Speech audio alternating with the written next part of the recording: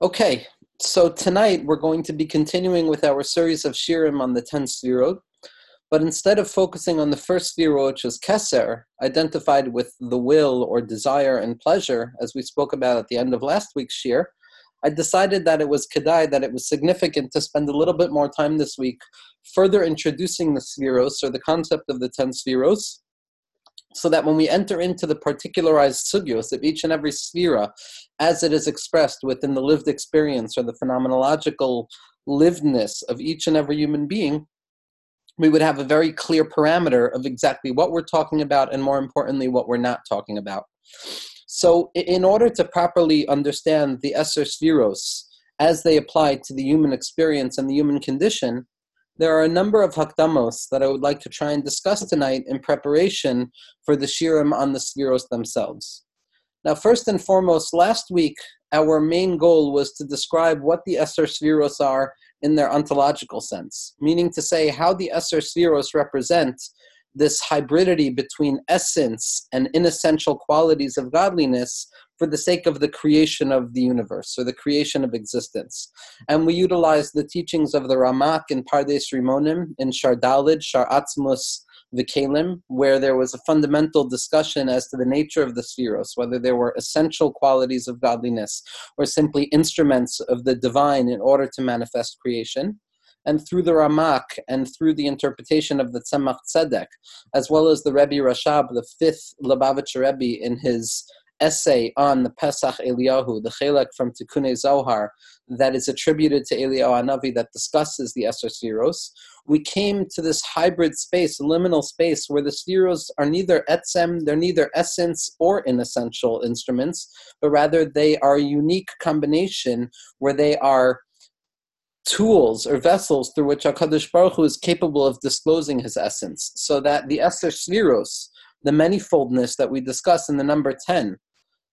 Eser v'lo echad esrei, 10 and not 11, like the Sefer Yetzirah says, Eser v'lo teisha, 10 and not 9, are not an abdication of the unity of godliness, but rather they are a full manifestation of that unity of divinity in and within creation itself. Now the question is, how does this apply to the human being? Now, we ended last week's class with discussing the interpretation of the Pasuk in Iyov through the Baal Shem Tov and his students of Mi Besari Echaze Eloikai, that from my own flesh, from my own lived experience, from my own chisaron, from what it means to be a human being, I can come and grasp divinity. That's what the focus of this year is going to be about. How is it that the human being, the Krutza of Chaimer, this lowly creation that experiences anxiety and brokenness and death, and frustration and sin and transgression, how is it that the human being can be considered, at least according to Pnimius HaTorah, the essential quality of this worldliness, to the point that we represent within ourselves the Esser Spheros, to the point that, as we saw in the Shlach HaKadosh, we are a reflection of sorts. We are a mirror image of the 10 strengths, of the 10 potencies that God used, so to speak, in order to create the world. Now,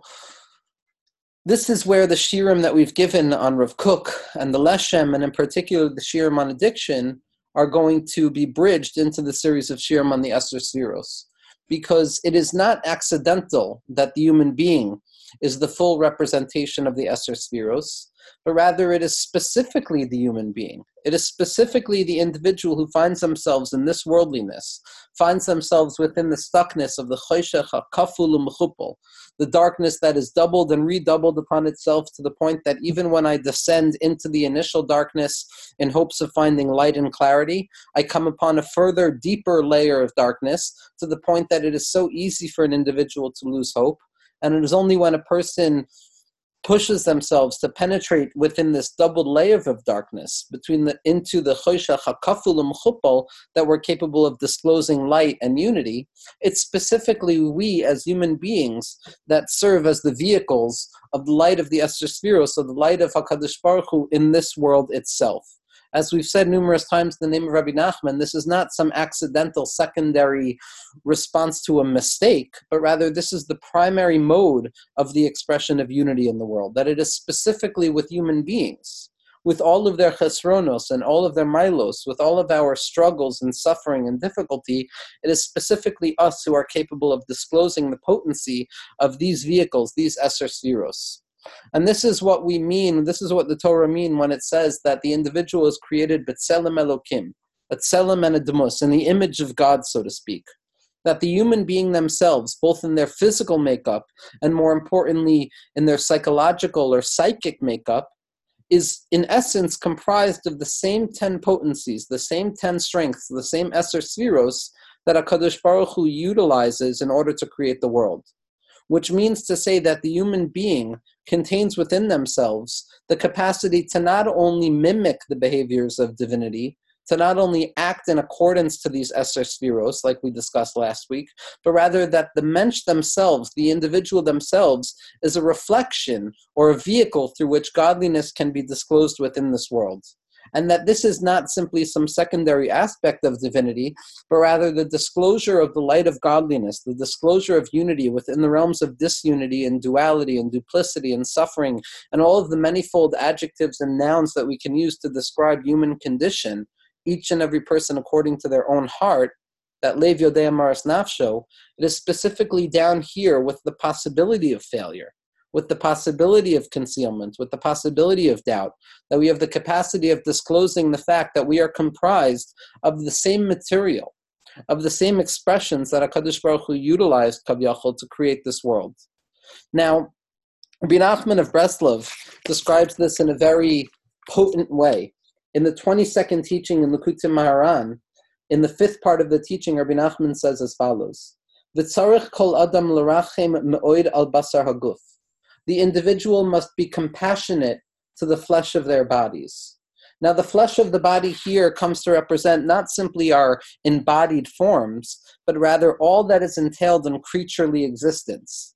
The fact that we are creatures, the fact that we are created, the fact that we are in need, the fact that we lack, the fact that we desire and we hunger and we thirst, and the fact that in spite of our best interests, we must be engaged with the confines of physicality in all of their gross and material forms, Rabbi Nachman says a person must be sure to be compassionate to the flesh of their guf, to be compassionate to that which makes us human. Laharos lo mikol ha'ara mikol hasaga shahaneshama masegas. To ensure that the body and embodied experience and the lowly experience of the human being in this world, with all of our creaturely aspects, we must ensure that we are capable of tasting the spiritual enlightenment that the neshama is capable of grasping. Again, the neshama here is representative of divine spirituality, of the essential realms of existence where things are in their idealized state and have not yet fallen into the realized experience of brokenness and shattered experience. We must ensure that the ideal of spirituality expresses itself also in the realistic experience of the flesh and the creaturely experience of being a human being. Shahaguf gam kein yeda mizos ha'asaga. That the body and that living within this worldliness with all of its materiality must also be engaged with the experience of spiritual sustenance. The bechinas, in the aspect of what the pasuk in Yeshaya describes as mi besrecha lo tis'alem. Do not conceal yourself from your own flesh. Meaning to say, do not allow spirituality and idealism to remain stuck in the spiritual realms of the idealistic experience of this world, but rather we must ensure that the ideal breaks through the boundary between ideal and reality, and that the ideal must penetrate and descend into the brokenness of reality so that the lived experience, where things are no longer ideal, where things are constricted and concealed and broken and dark, we may also taste of that idealistic spiritual potency of the neshama. Umi basracha daika, says Rabbi Nachman, specifically from your flesh. It's specifically in our lived human state, in our bodily form, in our creaturely form, which contains within itself much more than just the physical necessities of the body, but rather everything that comes along with being human, the vicissitudes of being human, the struggle of being human. The fact that as human beings we are uniquely aware of our ultimate demise, or aware of our own mortality and the anxiety that is born out of that, and the anxiety that we experience in each and every minute with the realization that this moment will not last, in all of which constitutes us being human, we must ensure that our spiritual potencies, that the light of the Asar Sfiros descends specifically there. Shelo ta'alim einecha melarachim al basracha, that you make sure not to forget to have compassion on your body, not to forget that spirituality, if it's going to mean anything, if the light of the divine is going to mean anything, it must mean that it penetrates down even into the realm of physicality. Hainu basar gufecha, your humanity, you being a human being. Kitzrichim l'rachem me'oid al haguf, because we must have compassion on the body. Because like we said, the body is found within the realm of duality, of necessity, of difficulty, of pain, of falling away, of death, and all of the things that make being human so difficult. Lirois l'zachacho, and to ensure that our job is not only to ignore the physical for the sake of the spiritual, but rather to ensure that the spiritual's only purpose is to clarify, rectify, and elevate the physical.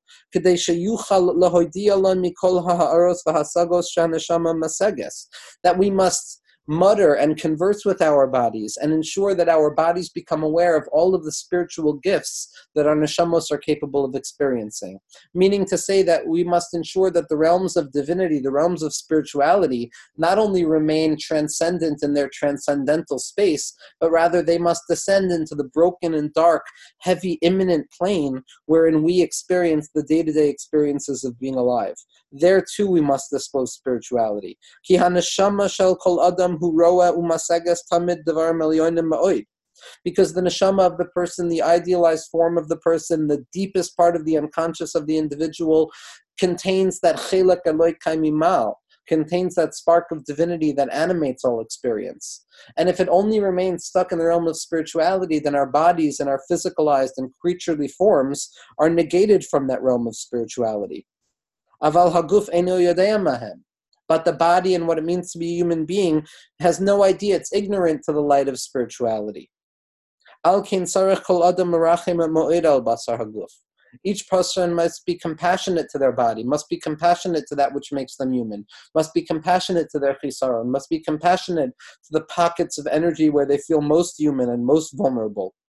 Lirois l'zachich haguf, to specifically show the light of spirituality there. To the point that the neshama is capable of conveying to the guf, conveying to what it means to be a human being, all that is true in the realms of spirituality. And when the guf,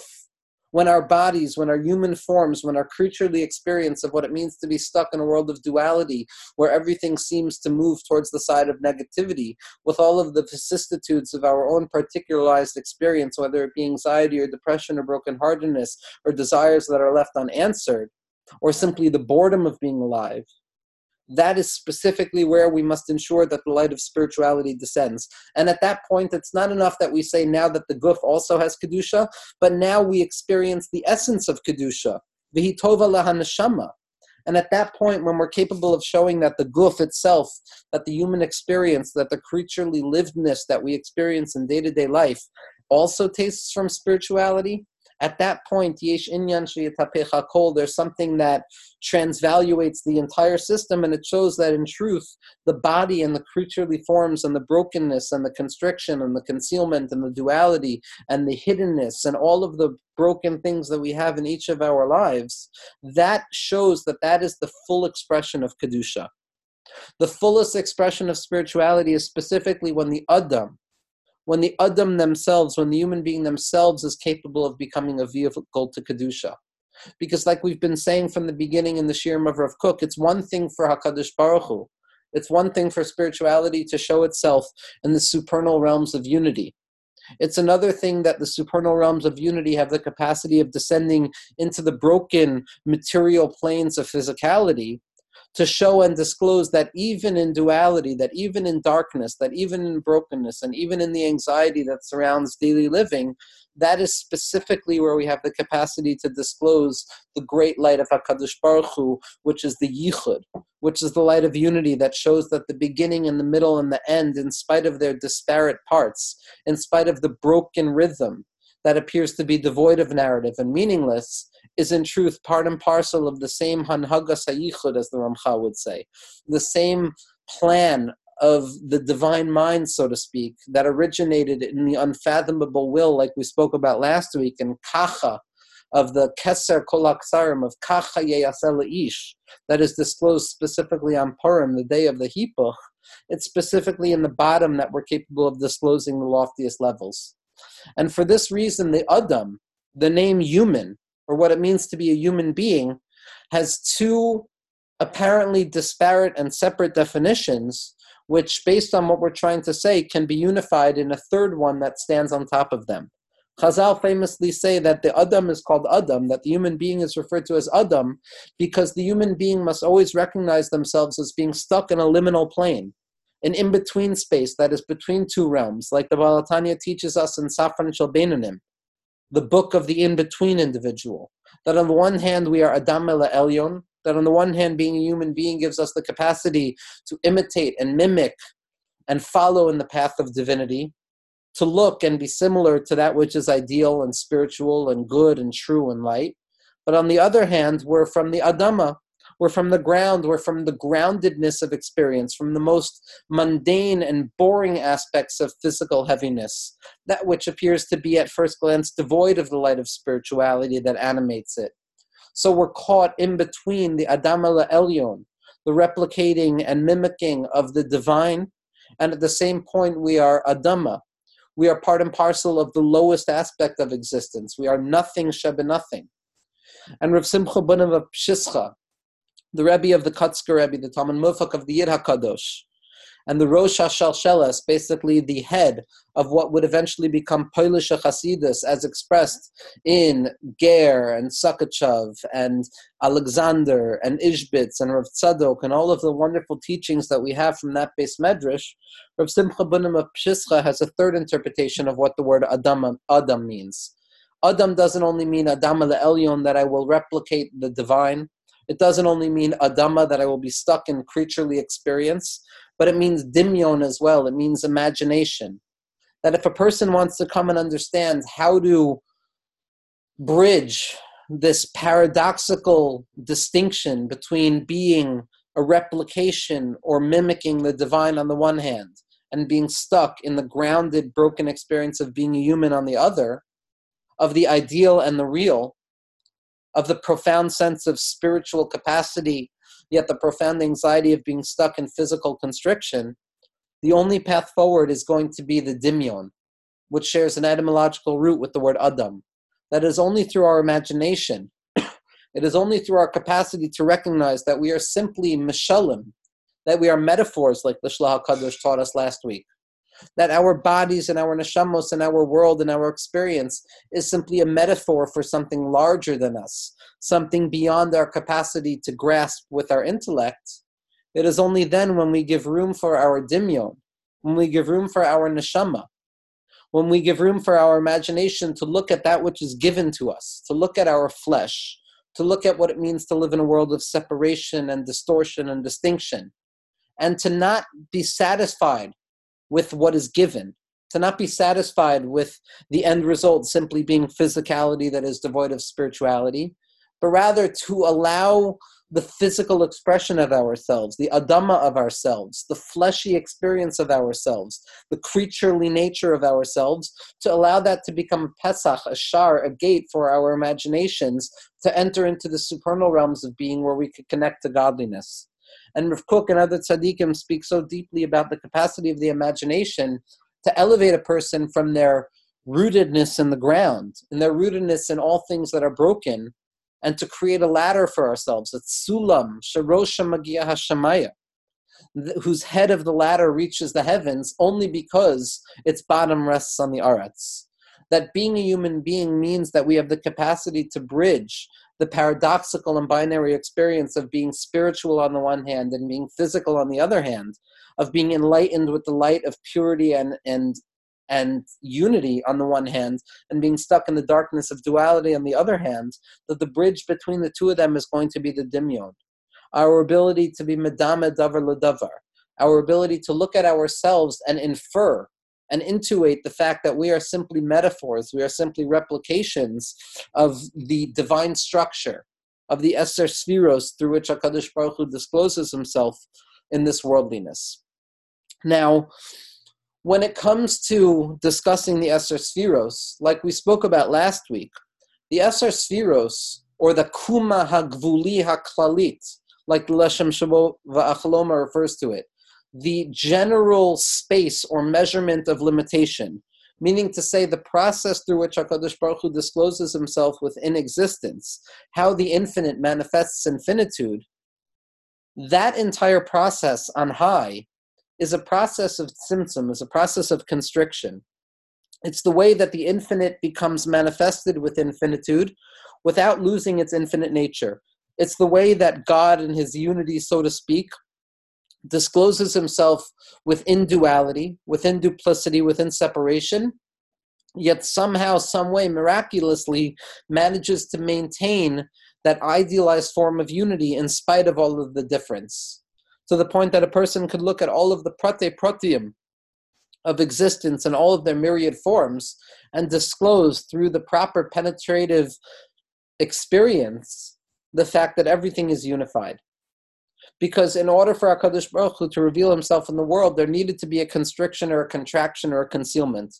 Because the essence of godliness, so to speak, the pure light of HaKadosh Baruch Hu prior to the tzimtzum, prior to constriction, prior to limitation, was too lofty, too profound, too large, too expansive, too annihilating for there to be anything other than godliness. And the Arizal and our previous Mikubalim taught us that for the sake of creation, HaKadosh Baruch Hu had to conceal himself in order to reveal himself. That in order for God to become something that is speakable, or sayable, or graspable on any level, there needed to be a removal, so to speak. A removal that is not truly a removal, but rather that is a concealment, or a hiddenness of God deciding, so to speak, to conceal his essence in order to disclose the inessential properties of himself so that there could be room for something other than himself. Now, the same thing is going to be true for the human being. If the Eser Sfiros are the way that HaKadosh Baruch Hu decided to conceal himself in order to reveal himself, or like the Ramak says so often, and the Arizal mimics him as well in his writings on Safra Ditzniusa, something that Rav Yosef Avivi points out in numerous places, were the earlier writings of the Arizal. They use a lashon of ha'elem hu hagiloi, that the concealment itself is the revelation. That paradoxically speaking, the decision of God to conceal himself and minimize himself and limit himself and measure himself so that he could become speakable or sayable or graspable, so to speak, to human beings, there needed to be a constriction that was not for the sake of hiding, but rather for the sake of revealing. That it's only through the limitations that God, so to speak, placed upon himself that human beings and existence can even come into being. So, ha'elem hu l'shem hagiloi, or really ha'elem hu hagiloi. It's not even a sequential thing, it's simultaneous. That the decision of God, so to speak, to conceal himself is simultaneously the decision of God to reveal himself in a minimized form so that it is graspable to human beings and creatures. The same is going to be true for the human being. Just as God is infinite, so to speak, in his essential form, so too the human being's soul, the neshama itself, which is a chelek eloi kaimima al mamish, like the Balatanya says in the name of the previous Mikubalim. Now, this is nothing unique about Hasidus in particular, but this is clear in the writings of the Vilna Gaon and the Misnagdik Mikubalim as well. I shouldn't say Misnagdik Mikubalim, but the proper phrase would really be, as it's expressed in academia, at least nowadays, is Lithuanian Kabbalah, which is a legitimate term. That even within the writings of the Vilna Gaon and his students Rav Chaim Volozhiner and the Nefesh HaChaim and Rav Yitzchak Isaac Chaver and Rav Menachem Mendel Bishklov and Rav Yitzchak Kahana and the Leshem Shmo V'Chaloma and Rav Moshe Shapiro, all of these Mikubalim, in spite of the fact that they weren't drinking from the same thread of thought as Chasidus, they're expressing the same exact thing to the point that we can say Eilu ve'elu divrei Elokim Chayim. That both the Misnagdim and Lithuanian Mikubalim, as well as the Torah of Chasidus, who are interpreting the Kabbalah of the Arizal in their own way, both are unified in their call to state that in its essence, the soul is unlimited as well. The neshama of the individual, the unconscious oceanic sense that Freud spoke about, that prior to our decision to express ourselves in particularized forms, Our psychic experience is one of an apophatic nature, something that cannot be spoken. That in the over essence, in the full expression of the self, there is no room for expression. That when I am fully subsumed within myself prior to disclosure, prior to self-disclosure, or prior to self-minimization, my experiences are flooded within the past, present, future sense of non-temporality. That I cannot distinguish between what happened yesterday and today or tomorrow. I cannot distinguish between my love or my fear or my compassion or the different senses that I may have as I choose to express myself, but rather I am unified within the essence of myself. And this is something that the Rebbe Rashab writes about so explicitly in his expression on the Esser Sfiros, that the neshama itself is unlimited. And just as we can't say anything positive about godliness in its essence, like the Rambam taught us and like the Leshem taught us in terms of Kabbalists as well, the same is true psychologically speaking. That prior to the decision of the individual to manifest in particularized forms, in particularized expressions, in our state of silence, or in our infantile consciousness, all is in all. There is no distinction between love and hate. There is no ability to distinguish between the good parent and the bad parent, as the psychoanalytic thinkers would discuss in terms of developmental theory. There is no possibility for me to make a distinction between a parent that is present to me at the moment and a parent that is not present to me at the moment. And therefore, in any given moment, I have no ability to choose how I would like to feel. That in that infinite expression of the soul, the self remains in a negative psychological expression where nothing can be truly said about the self prior to the limitation of the self. We experience moments of this in deja vu and in our dreams, where our minds are muddled and fuddled, and things that mean one thing in our waking thoughts mean something else in that nocturnal state, where images melt into one another and the distinctions and the boundaries that we utilize to create what it means to be a conscious thinking individual fall away, and we are caught up in fantastical forms of non-knowing. This is something that is expressed in the writings when it comes to Purim of Agdolo Yada, that a person can elevate themselves to a state of non-knowledge. That doesn't mean to a state of ignorance, but what it means is to elevate ourselves to that place in the soul prior to differentiation. So if the Sfiros were the way that HaKadosh Baruch Hu manifested himself through his unlimited form to result in a finite manifestation of godliness, so to speak, the same is going to be true with regards to our psychological states, with regards to our neshamos. That is specifically through the midos. It is specifically through the Sfiros themselves, that which allows for storytelling, that which allows for personal narrative. Again, Sfiros have the same language as Sipor, as a narrative, or a mispar, or a number. That is only when we begin to be able to enumerate the parts of ourselves, when we begin to convey our personal narrative, that is when we are able to disclose ourselves to someone else other than ourselves. Prior to that manifestation, prior to that decision to enter into the particularized midos of ourselves, whereas we're going to see these 10 different phenomenological lenses through which we experience life, the neshama remains ineffable. The neshama remains unified in the silence of the self, where it is subsumed within the self-same consciousness of pure ego, of pure satisfaction and pure effulgence of that oceanic sense prior to any expression. So just as the Sfiros allowed God, so to speak, to manifest from within infinity into infinitude, where the he'elem, where the concealment allows for disclosure, the same is going to be true for the individual. And this is why when we discuss the Sfiros, the Zohar is typically going to use the language of Eser Midos or Eser Levushin, of 10 characteristics or 10 measurements or 10 garments. The Sfiros, when it comes to the psychological expression of the Sfiros, as disclosed in Chassidus, are typically referred to as Levushin, as garments. Now, just like HaKadosh Baruch Hu Kavyachol needed to conceal himself in order to reveal himself, that's what garments do for us as well. Garments are modes or modalities through which we express ourselves to the world outside of ourselves by way of limitation. When I choose to cover myself up with a particular garment,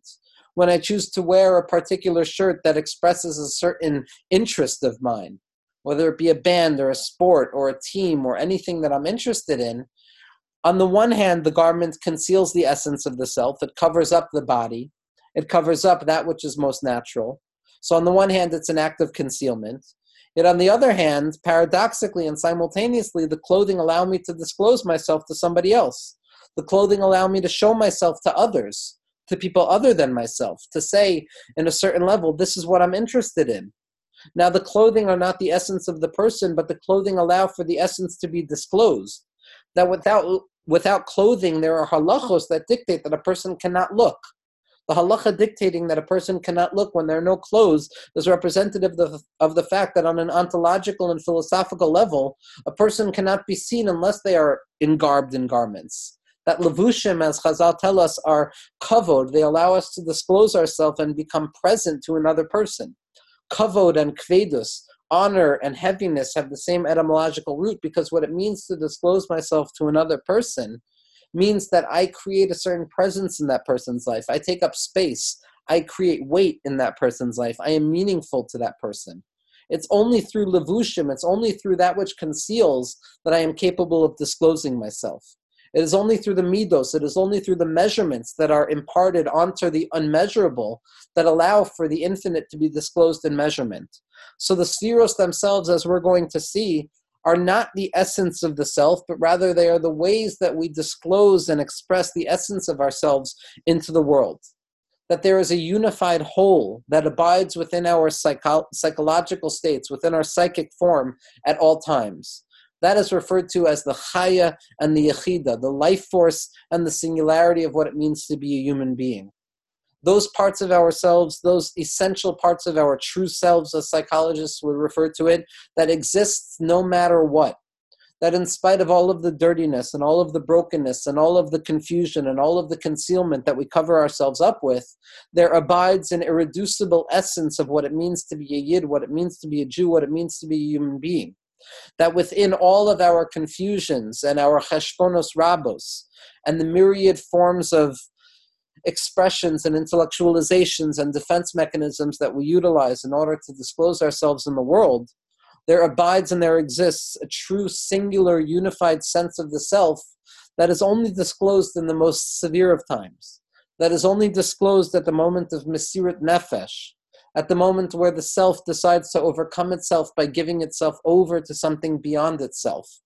Now, this doesn't simply mean giving one's life for Kiddush Hashem, but Mesiras Nefesh happens at every moment and every day. When a person decides to die within their hearts, like the Alexander Rebbe writes in the Yismach Moshe, that every day there's a histarklus belibo sha'adam, that every day there is a moment of giving over our lives, not in a way that is depressive or that is violent, but rather in a way that is expressive of the realization that there's something transcendent to us. The realization that human life, that creaturely life in the limited temporal framework of past, present, and future, where the anxiety of death awareness pervades and creates a deep sense of vulnerability, which makes each moment both powerful and frightening at the same time.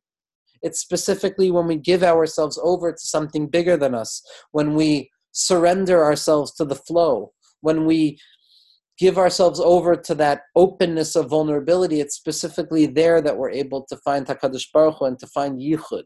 At that moment of Mesiras Nefesh, at that moment of letting go of the known and embracing the unknown of our lives, it's specifically there that we're capable of disclosing that true self, that essence of the neshama, of the chaya and the yechida, of the singularity or the life force of the self, which is unique and unified no matter what the expressions are. But for the remainder of our lives, for all other moments where we are forced to engage in the day-to-day, where we are forced to engage with human beings and engage with this worldly behavior, whether it's through professionalism or engagement in spiritual texts or philosophical explorations, that is where we must go through the midos. We must go through those particularizations of the self, those containments of the self, that allow the self to be disclosed in some measurable and limited way so that it can be expressed to another person. That is why, according to the Rabbi Rashab, that is why, according to the Zohar and the Meforshim, that the Eser Sfiros, that these different phenomenological moods of ourselves that we're going to discuss throughout these shirim are seen at once as concealment of the true self, things that block out the essence of ourselves, but simultaneously allow for the disclosure of the self. They allow me to express myself to another person in a limited form, because prior to that concealment, there was no language that could capture my experience. So when we talk about the Esser Sfiros, when we talk about the 10 different moods, the 10 different forms through which we disclose ourselves in this world, it's very important to hold on to the simple truth that what we are experiencing when we disclose ourselves to other people, and when we experience psychological moods, when we're capable of pointing out that I feel this way and not the other way, or I feel that way and not some other way, or I want to be with this thing and not the other thing, or I want that thing and not this, or my particular interests or the things that make me me in a limited way, all of that are garments, are levushim of the self, things that cover over the essence of the self and at once reveal the essence of the self. And we learn all of this simply by mimicking the behavior of divinity, so to speak, in the sense that HaKadosh Baruch Hu needed these 10 limiting agents, needed these 10 spheros, Kavyachol, in order to disclose himself. And Mahu Af'ata, just as divinity needs concealments for the sake of disclosure, the human being needs concealments for the sake of disclosure as well. Now, throughout these shiurim, we're going to be discussing each and every one of the spheros in their particularized form, and each shiur is going to have a different emphasis on that particular sphere that we've been discussing. But as we saw last week, the interconnectivity or the holographic reality of the spherotic makeup, which teaches us that in spite of the fact that I am only touching a part of the spheros right now, that I'm only engaged in one particular sphera, in essence, if I am capable of descending into the interiority of that sphera, I would come to recognize that I am touching the all. That when it comes to unity, when it comes to the structure of unity, each part contains within itself the all. And to understand the philosophical implications of this, the shiurim on the Leshem Shuvah V'Chaloma, in particular the last shiur, which is entitled "The Whole in the Part," is highly instructive. Now, even though we're going to be discussing the myriad spheros, each sphera in its individual form, it's very important to understand that the spheros themselves are not simply particularized points that remain separate from one another, but rather the spheros are parts that comprise a whole that are greater than the sum of their selves. That, as we're going to see Be'ezras Hashem after our shiurim on the spheros, there's a concept called partzuf. Now, a partzuf, or a configuration, is the fullness of the 10 spheros in their interconnectivity, something that the Arizal came and expressed after the teachings of the Ramak, to the point that Rav Moshe Cordovaro, whose Kabbalah we're working on in this series of shiurim, is referred to as Olam HaNekudos, so the world of points, where each point and each sphera seems disparate and separate from itself and from its others. The Arizal came to reveal something called the Partzuf, or the Chachmas HaPartzuf, or the wisdom of the configuration, which comes to show us how all disparate parts, in fact, form a unity that is greater than the sum total of its parts. Now, although we're not discussing the Arizal very much in the shiurim, and we're focusing much more on the particularized form of the spheros, it's important to understand that even when we discuss the spheros in their individualized separateness, they all form a unified whole that is greater than the sum of its parts. That the Esser spheros are not 10 separate entities like we discussed last week, but rather they are 10 parts of the same expression. They are 10 points within the expression of divinity within this world, and they are 10 forms of psychological modes through which we are capable of disclosing the essence of ourselves to other people. Now, what that means is that in each individual, each human being is a kuma shlema. Each human being is a full expression, meaning to say that everything in existence, especially the human being, contains within itself the entirety. Now, in spite of the fact that everything is comprised of the entirety, there's also going to be different emphases. So that if a person is stricter, or a person is more harsh, for example, it can be said that they are a manifestation of gevura, of severity and strength and the power of overcoming. And that's not coming to negate from that person all of the other spheros and to claim, God forbid, that all that person is the expression of the sphere of gevura, but rather that all of the 10 spheros within that individual, from Keser down to Malchus, are expressive of the modality of Gevura. Not to say that a person is only Gevura, God forbid, but that all 10 strengths of that person seem to lean themselves toward Gevura. So that the human being, in spite of the fact that we all have differentiated modes of expressing ourselves to the world around us and to ourselves and to God, so to speak, it's not that we only remain in that singular form of expression, but rather that all of the differentiated parts of ourselves, all of the differentiated modes of our expression, all of the Esser Sfiros within ourselves are expressive of that mode of experience. So that we are not simply one sphera amongst 10, but everything contains within itself all 10 spheros, which can and will express themselves in one particular direction. Now, when it comes to expressing the framework or the makeup of the 10 spheros or the Esser spheros as they are embodied within the human being, the Zohar HaKadosh and the Arizal and the Rashash and all the different Mikubalim express very clearly, especially based on the Pesach Eliyahu, the Hakdama of Eliyahu Hanavi to the 10 Sfiros, which are very often printed in the beginning of the Sidurim, we find that there is a way to anatomically look at the Sfiros and see them within each and every individual.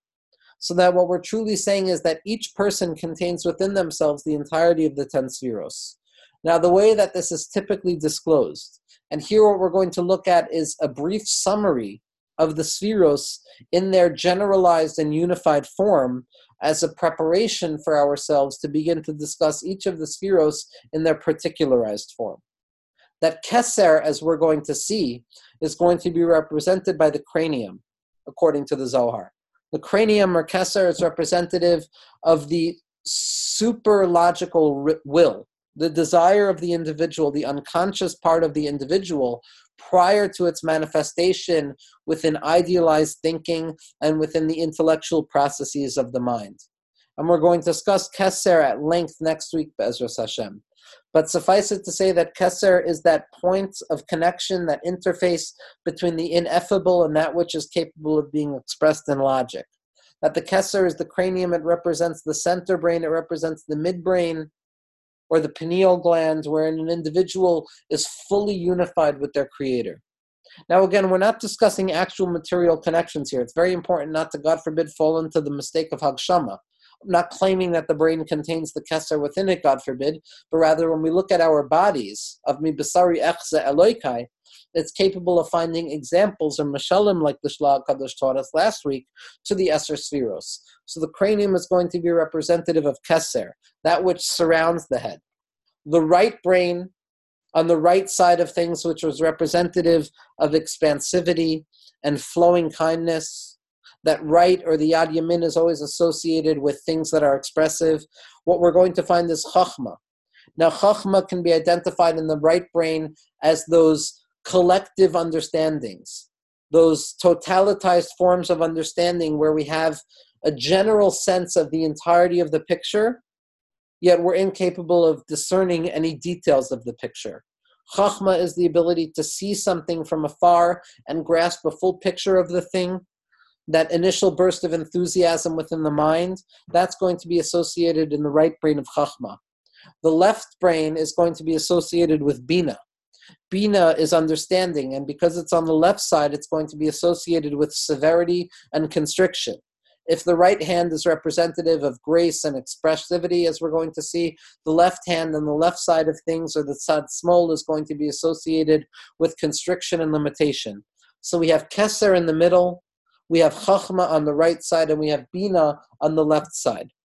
Now, after we've gone through those intellectual processes, we now descend from the realm of the mind into the realm of the emotionally lived body. And here we're going to have the same breakup of middle, right, and left. Middle representing a synthesis of the two, the right representing the expressivity of something, and the left representing the constriction of something. Now, the right arm is going to be associated with chesed. Chesed is associated with expression, with loving kindness, with movement outwards, with the attempt to integrate myself with things other than myself. Gevura, on the other hand, is going to be the left arm, which is going to be constrictive, which is going to be my ability to measure things and withhold things and say ad kan tavo. And the synthesis of the two of those, represented by the body itself, is going to be something we refer to as Tiferet. Tiferet is going to be the synthesis of expressivity and constriction, and the perfect unity of those two is going to manifest in beauty, in something being perfect. When there's a proper balance between what is here and what is absent, between the white fire and the black fire of the letters that comprise the Sefer Torah, that is what gives birth to beauty. Now, in that triadic structure of Chesed, Gvura, and Tiferes, we're still stuck within the emotional state of experience. It's prior to manifestation. If what we have in the Keser, Chachma, and Bina of the middle, the right, and the left is the muskal, is the intellectual properties of the individual, what we have in the Chesed, Gvura, and Tiferes, the middle, right, and left of the individual, is going to be the second triad in the Sfiros. That's going to be referred to as the Murgash, as the emotional state of an individual, as the midos, as something that is still lived internally, that emotional state, that intense, psychologically lived place where we feel things very deeply prior to full expression. Now, the third and final triadic structure of the Sfiros are again going to mimic the prior two in the sense that they're comprised in the triadic form of middle, right, and left. And on the right side, we're going to have Netzach. Netzach is victory, overcoming, and endurance. It's the ability of Chesed to fully express itself, that decision to connect to the things that I truly want to connect to. Contrary to that, Netzach is going to be on the left side, the constrictive form of Hod, the constrictive form of grandeur, or the ability to overcome my base natures. And in the middle, corresponding to the Amuda de Emtsiusa, the middle pillar, which unifies the two disparate poles, following Keser and following Tiferes, is going to be the Midah of Yesod, the Midah of foundation, that which has the ability to connect to that which is outside of me, that which is the ability to connect to the essence of things, the foundation of what I am. And finally, the 10th sphere is going to be Malchus. Now, Malchus, as we're going to see, is going to need a full explication and a full expression of itself, but suffice it to say that Malchus is the culmination of all of these processes, from Keser down to Yesod, from the initial desire, that unfathomable desire within the deep psyche of the self, as we're going to see, prior and through and until its manifestation in the Yesod itself, in the foundation of what it means to exist in this world. All of that in its entirety is going to manifest in something we call Malchus, which is the presence of everything in its totality. It is something that on the one hand lacks any particularized identifiable traits of itself, but on the other hand, it is what allows for the full expression of things. Now, these 10 spheros, these 10 strengths of the soul, as we see, are representative of a kuma shlema, of a unified whole, where each part is connected to itself. So everything and every person in particular contains within themselves this unity of the 10 spheros. The Maggid of Mezrich is quoted by the Baal HaTanya in Igros Kodesh and Igeras Tesvav, and Rav Moshe Shatz explains it very clearly as well in his new Sefer Tarsha Shalom V'Yishpeh, in the name of a Talmud of Rav Levi Yitzchak Meberdichev,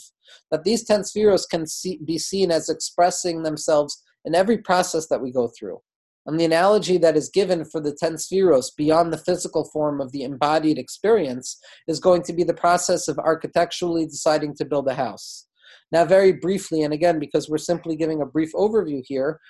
when we have the initial will, the desire to create something, the desire to build a house, that's going to be representative of the Keser itself.